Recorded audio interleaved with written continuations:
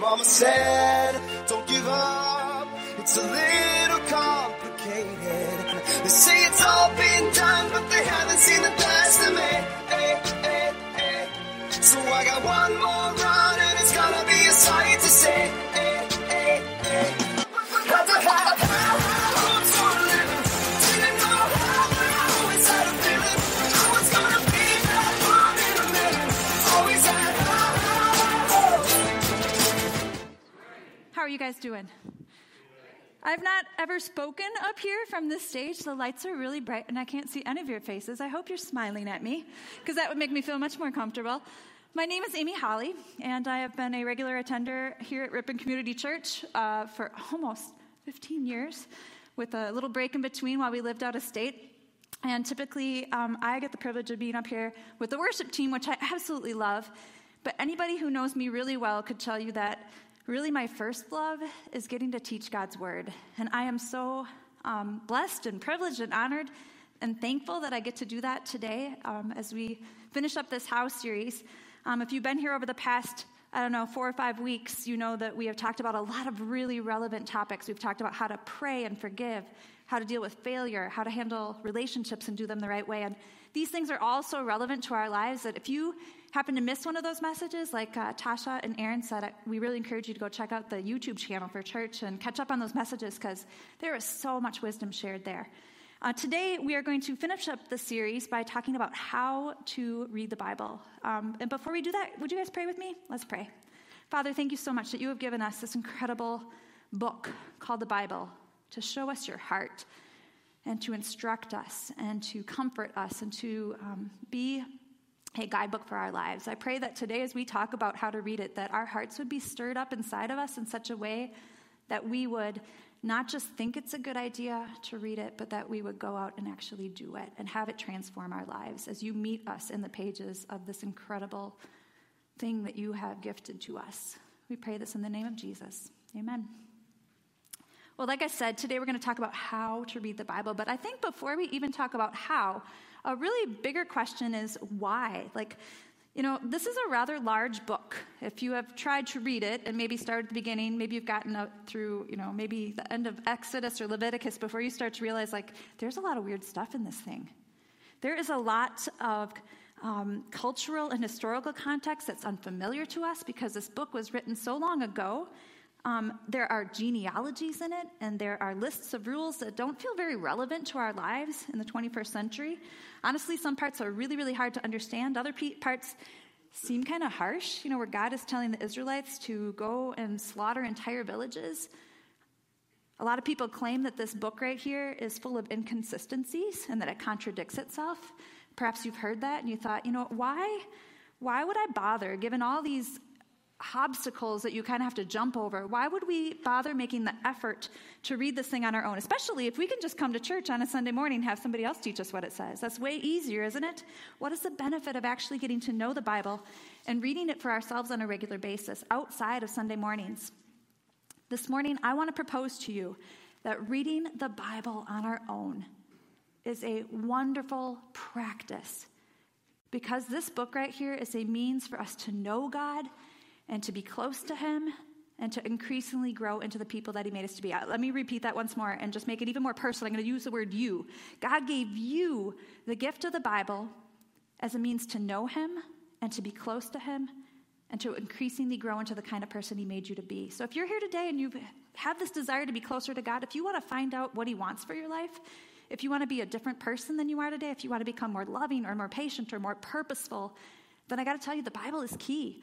I honestly believe that this book is indispensable to the spiritual growth process. And here's why. First of all, it's because the Bible is the words of God himself.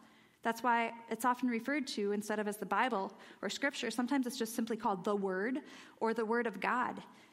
2 Timothy 3:16 says, all Scripture is God-breathed. God-breathed is just a phrase that means inspired by God. Now, to be clear, the Bible was written down by human authors. In fact, more than 40 of them, over a span of about 1,500 years, 3 different continents, 3 different languages. But the claim that the Bible makes for itself is that every single word that is written in this book came from none other than the Lord himself, God, the creator of everything. One of the Bible's human authors, Peter, explained it this way. He said, "For prophecy, or scripture, the Bible, never had its origin in the human will, but prophets, though human, spoke from God as they were carried along by the Holy Spirit."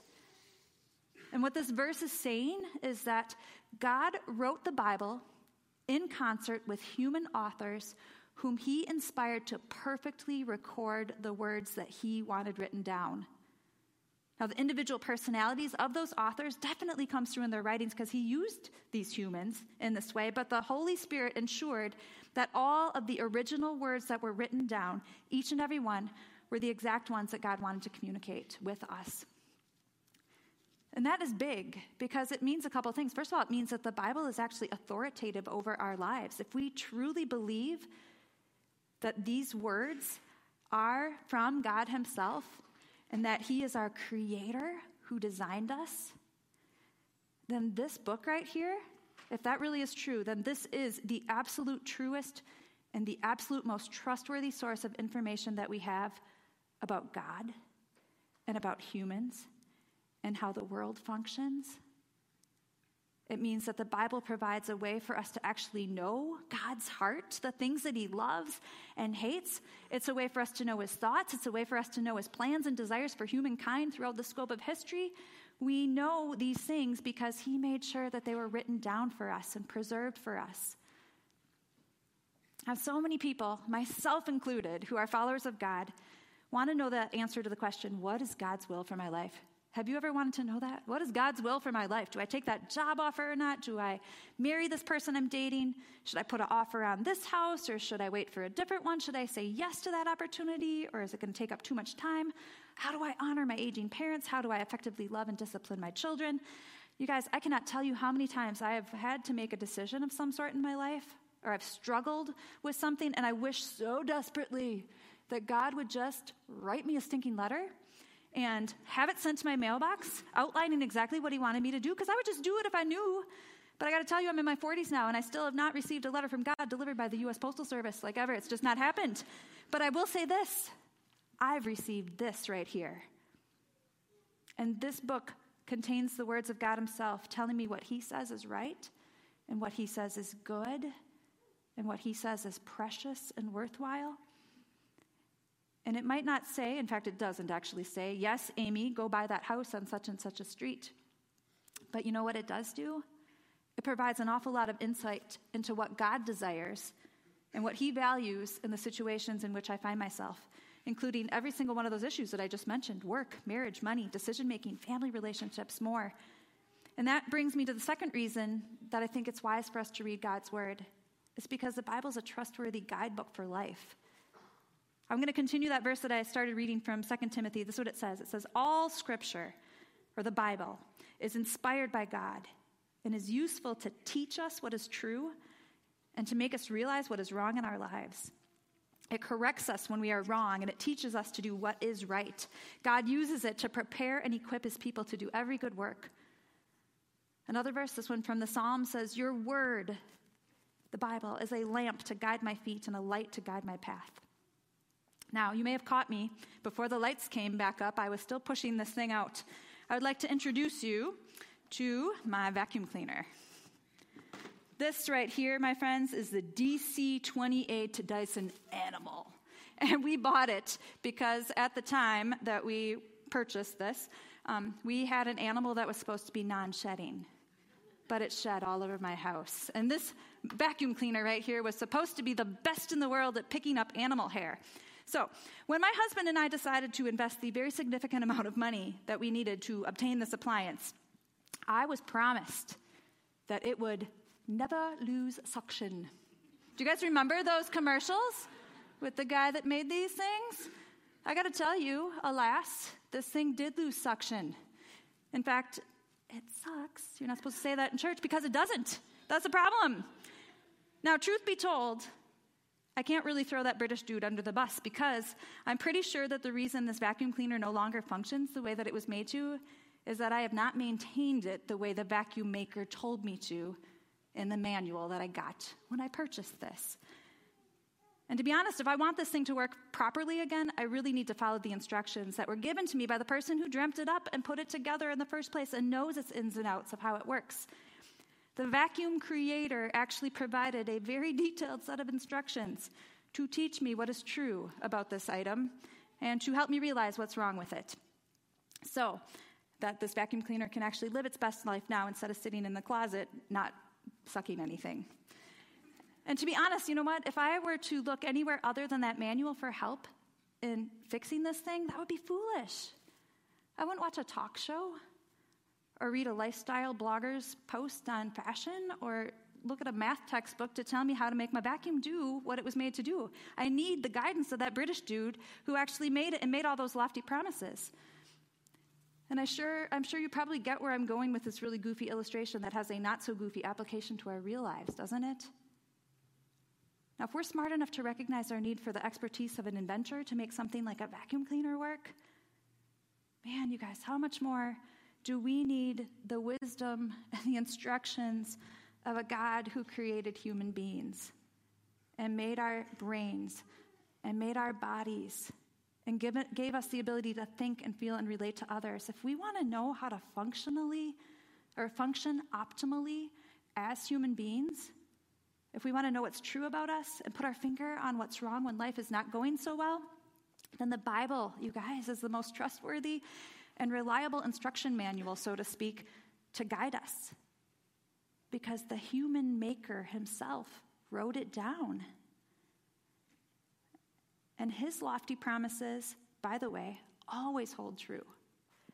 And that brings me to the third why that I'm going to propose to you this morning for reading the Bible. We read the Bible because it is good, and it does good things for us when we put its teachings into practice. Listen to these incredible, awesome words from Psalm 19. It says, the law of the Lord. All these phrases, by the way, the law, the decrees, commandments, these are references to God's word. The law of the Lord is perfect, reviving the soul. The decrees of the Lord are trustworthy, making wise the simple. The commandments of the Lord are right, bringing joy to the heart. The commands of the Lord are clear, giving insight to life. They are a warning to those who hear them. There is great reward for those who obey them.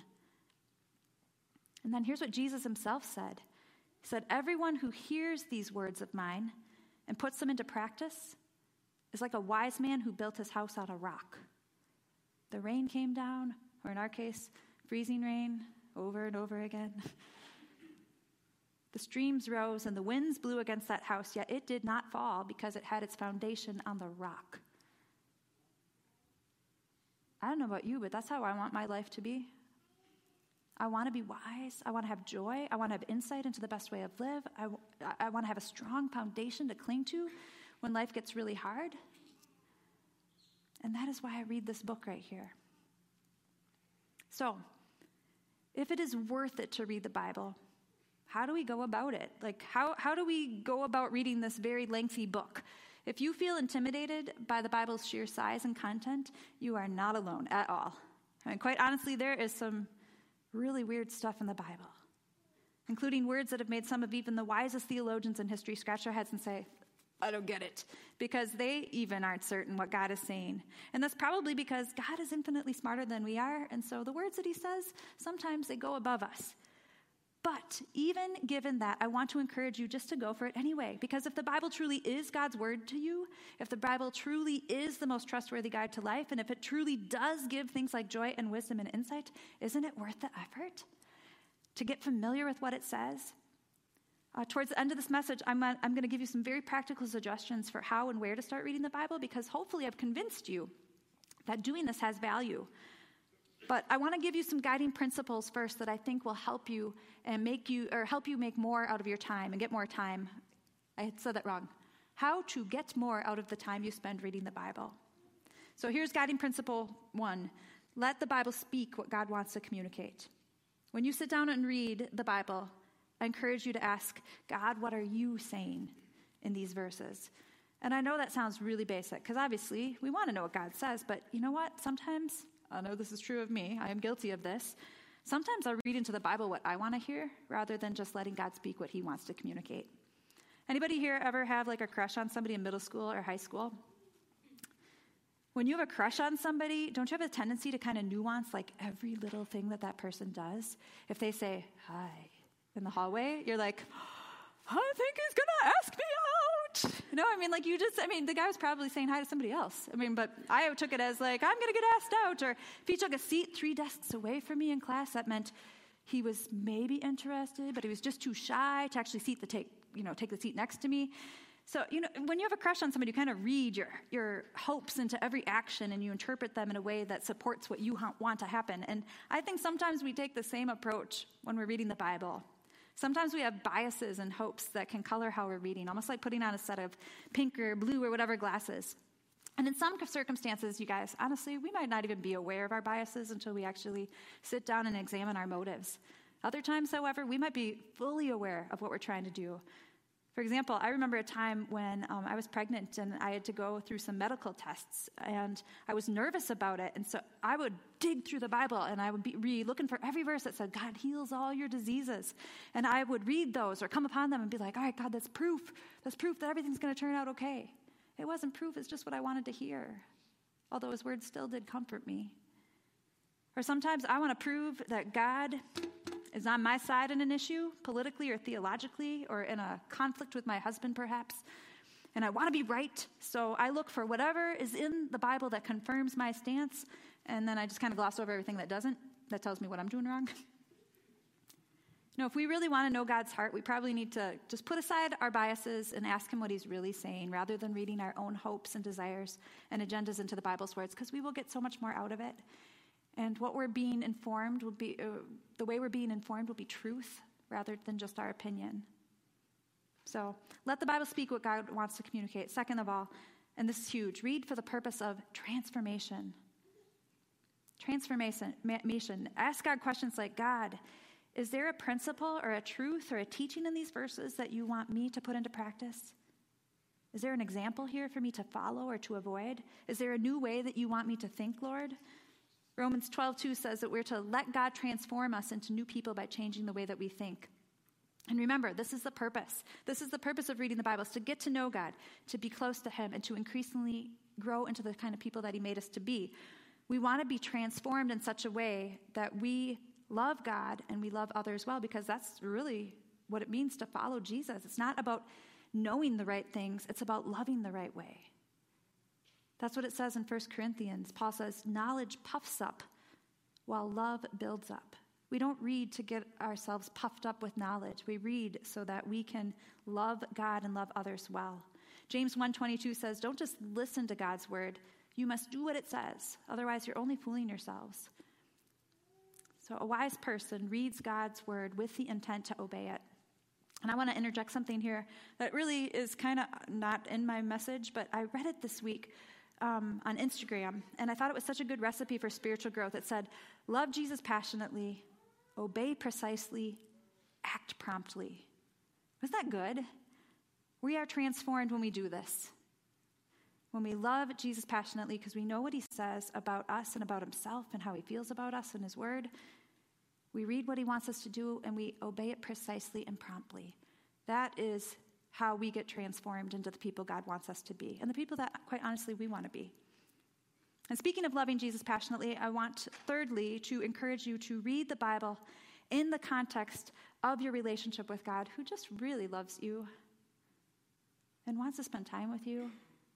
One of the questions you might ask when you're reading is, God, are you showing me your grace or your truth in these verses? I just mentioned a moment ago doing what God says, but I want to say very clearly that Christianity is not about dry adherence to a list of do's and don'ts. That's not what it is at all. At its heart, Christianity is about relationship. And therefore, Bible reading is not an intellectual exercise. It's a relational experience. Because God is real and he's personal and he is so interested in our lives. And because he loves us, he is, according to the Bible, full of both grace and truth. Those are like two sides of a coin. We don't get one without the other. Now, in my own relationship with God, I have experienced both God's grace and, thank him, his truth as I've spent time reading the Bible. Sometimes God lavishes me with grace. He gives me reminders of his love and his affection towards me. And then other times, you guys, when I'm reading the Bible, he kindly wallops me with truth. Now, often I would prefer only to receive grace, but I know that I really need grace and truth together in order to grow into the woman that God wants me to become.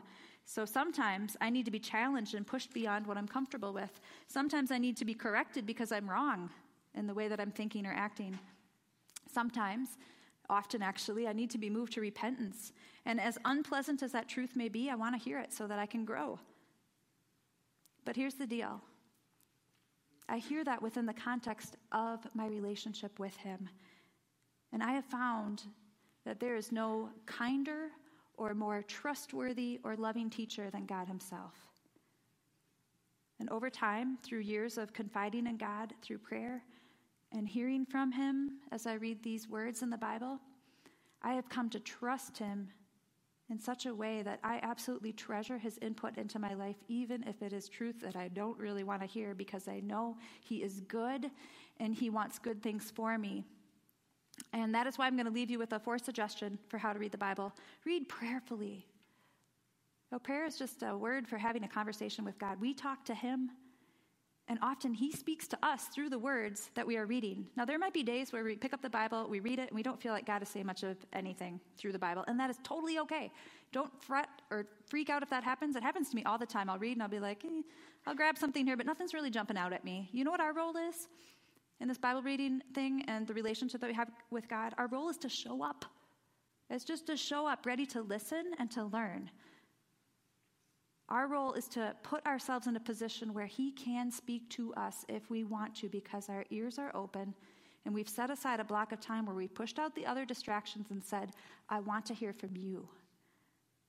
So when you read the Bible, it might be really helpful to pray things like, God, will you just please help me understand what you're saying here? Or would you please teach me what you want me to learn? Will you help me to see what you want me to see? Because I want to grow closer to you. I want to be the person that you want me to be, and I'm here. So pray. Pray for understanding. Pray for growth. Pray for open ears. Pray that you will learn from God, who is your teacher and your friend. And that's really, isn't it, the core of what it means to be a disciple of Jesus? Jesus' disciples often called him rabbi, which meant teacher. And what they did is they hung around with him. They listened to what he said, and they did what he did, and that is what we are to do as well. In Luke 6:40, Jesus said, the student who is fully trained will become like his teacher.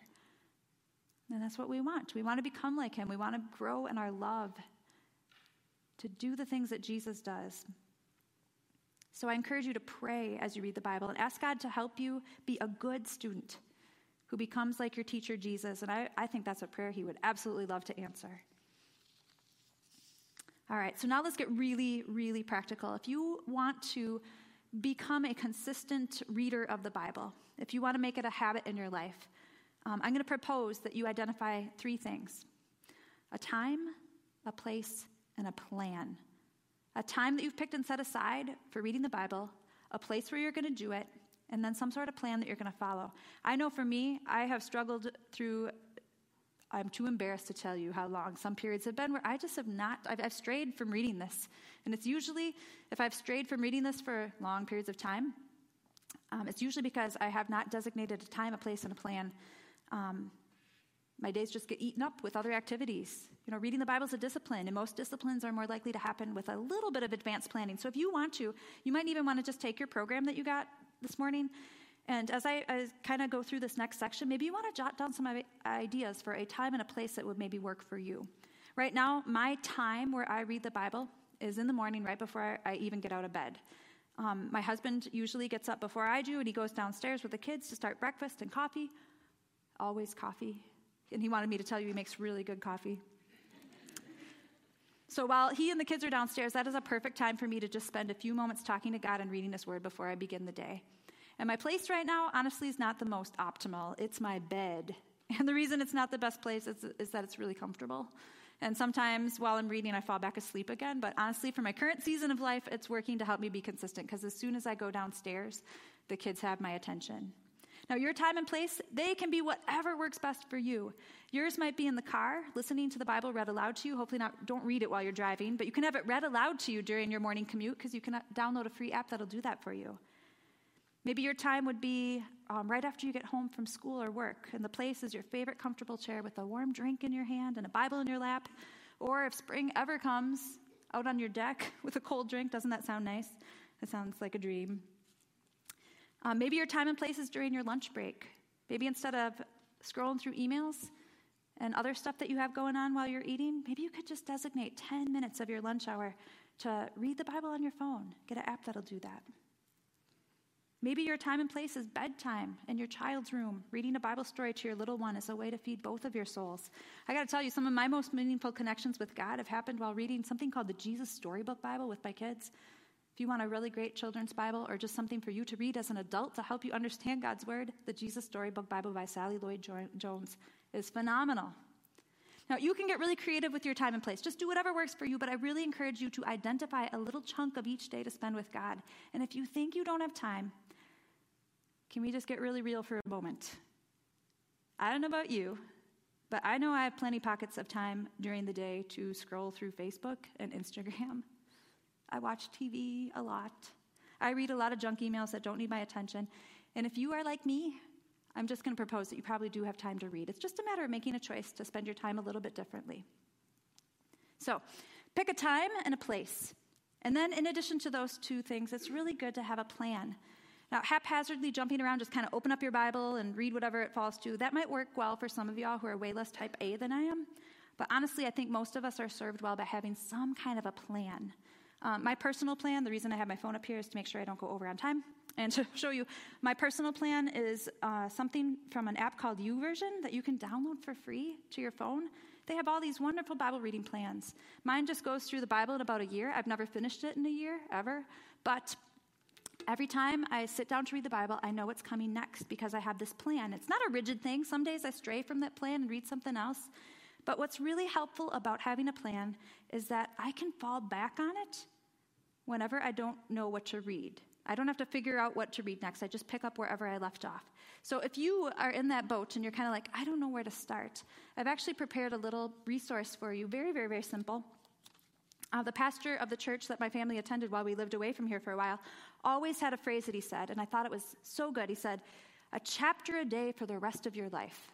Isn't that a great motto? I think it's such a great guideline, a goal to shoot for, and it's doable for every single one of us. So I based this little plan right here on that motto, a chapter a day for the rest of your life. Maybe the rest of your life sounds a little intimidating. So maybe you just want, as you're leaving here today, to commit to reading a chapter a day for a week and just see how it goes. If that's the case, you can just read the first 7 days of this plan. It'll take you through the book of Ephesians. Maybe you're thinking, you know what, I want more of a challenge than just a week. I want to try it for a month. If you want to do that, there's another section of the plan through the bottom of the front side that'll just take you through the book of Luke, which talks about the life of Jesus. There are 6 chapters from Luke every week, and then a 7th day there's a psalm, just to give you some variety. And then if you really want to keep going, I just did a little quick Google search this week asking how long does it take to develop a habit, and it said current research suggests an average of 66 days are required to establish a new habit in your life. So I actually gave you enough days to fill up 66 days. It'll take you through the book of Acts on the back.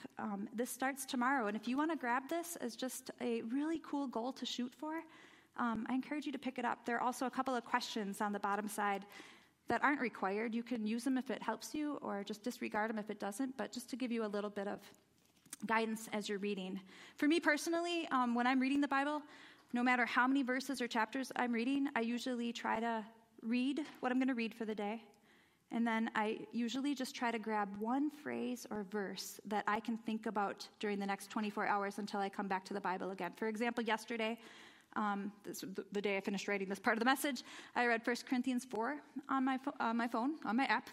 And one of the verses that stood out to me said, "Those who have been given a trust must be faithful."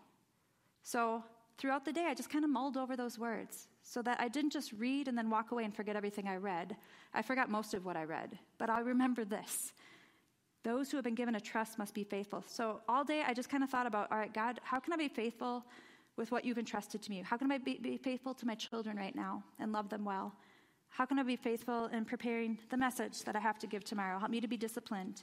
How can I be faithful with the time that I have for today? And throughout the day, I just kind of asked God for help in being faithful and to take my entrustments from him seriously. And that little bit of time that I spent reading the Bible that morning helped shape the way that I thought and acted for the rest of the day. And it was so good. That's how life transformation happens. And that is just one of the many reasons why I absolutely treasure this book. Even when I'm not reading it consistently, I treasure the words that God has stored in my brain over the years from it. I read it to comfort me when I'm discouraged or sad. I read it to give me guts when I'm scared to do something hard I need to do. I read it to remember who God says I am instead of letting the world or my own thoughts define that for me. Sydney's going to sing just in a little bit a song called You Say, God, You Say, I Am These Things When I Feel This Way. Those come from God's word, those promises that he makes about who we are. I read this book to be reminded that God loves me. I read it to receive God's wise counsel in my relationships. I read it to help myself keep pointed to due north instead of wasting my one and only life on stuff that doesn't have any eternal significance at all. When I stray from this, I start to waste my time, but this gets me back on track. Some days I read this book just to simply stay sane because I'm grumpy or frazzled or angry and I'm biting people's heads off. And I have to come back to this and be reminded that this is not a good way to live my life. I read it to help figure out what's wrong in my life when things are not going well. I read it to be encouraged by God's promises. I read it to nourish my soul. I read it to better understand my purpose in the world. I read it to become a better mom and wife and friend and neighbor. Most of all, I read it so that I can begin to align my will with what God wants because he has authority over me, because he is my creator and he is my savior, and because I wholeheartedly believe that what he wants for me is good. And I read it because Jesus has invited me to be his friend and to learn from him. I want you to hear these verses from John 15 because they're so cool. Jesus was speaking to his disciples and he said, I no longer call you servants because a servant doesn't know his master's business. Instead, I've called you friends. For everything that I learned from my Father, I have made known to you. And even though Jesus spoke these words to his disciples that were physically present with him, I believe that this is how he feels about every single one of us. I'm pointing because the verse is down here. Sorry. This is how he feels about every single one of us. He invites us to be his friends. He reveals to us what he has learned from the Father, and he makes it known to us so we can be close to him, so we can know him, so we can increasingly grow into the people he made us to be. And the Bible is a powerful means to that friendship, to developing it. So let's pray and let's ask him to help us stay consistent in reading this book. Let's pray. Father, thank you so much for your word.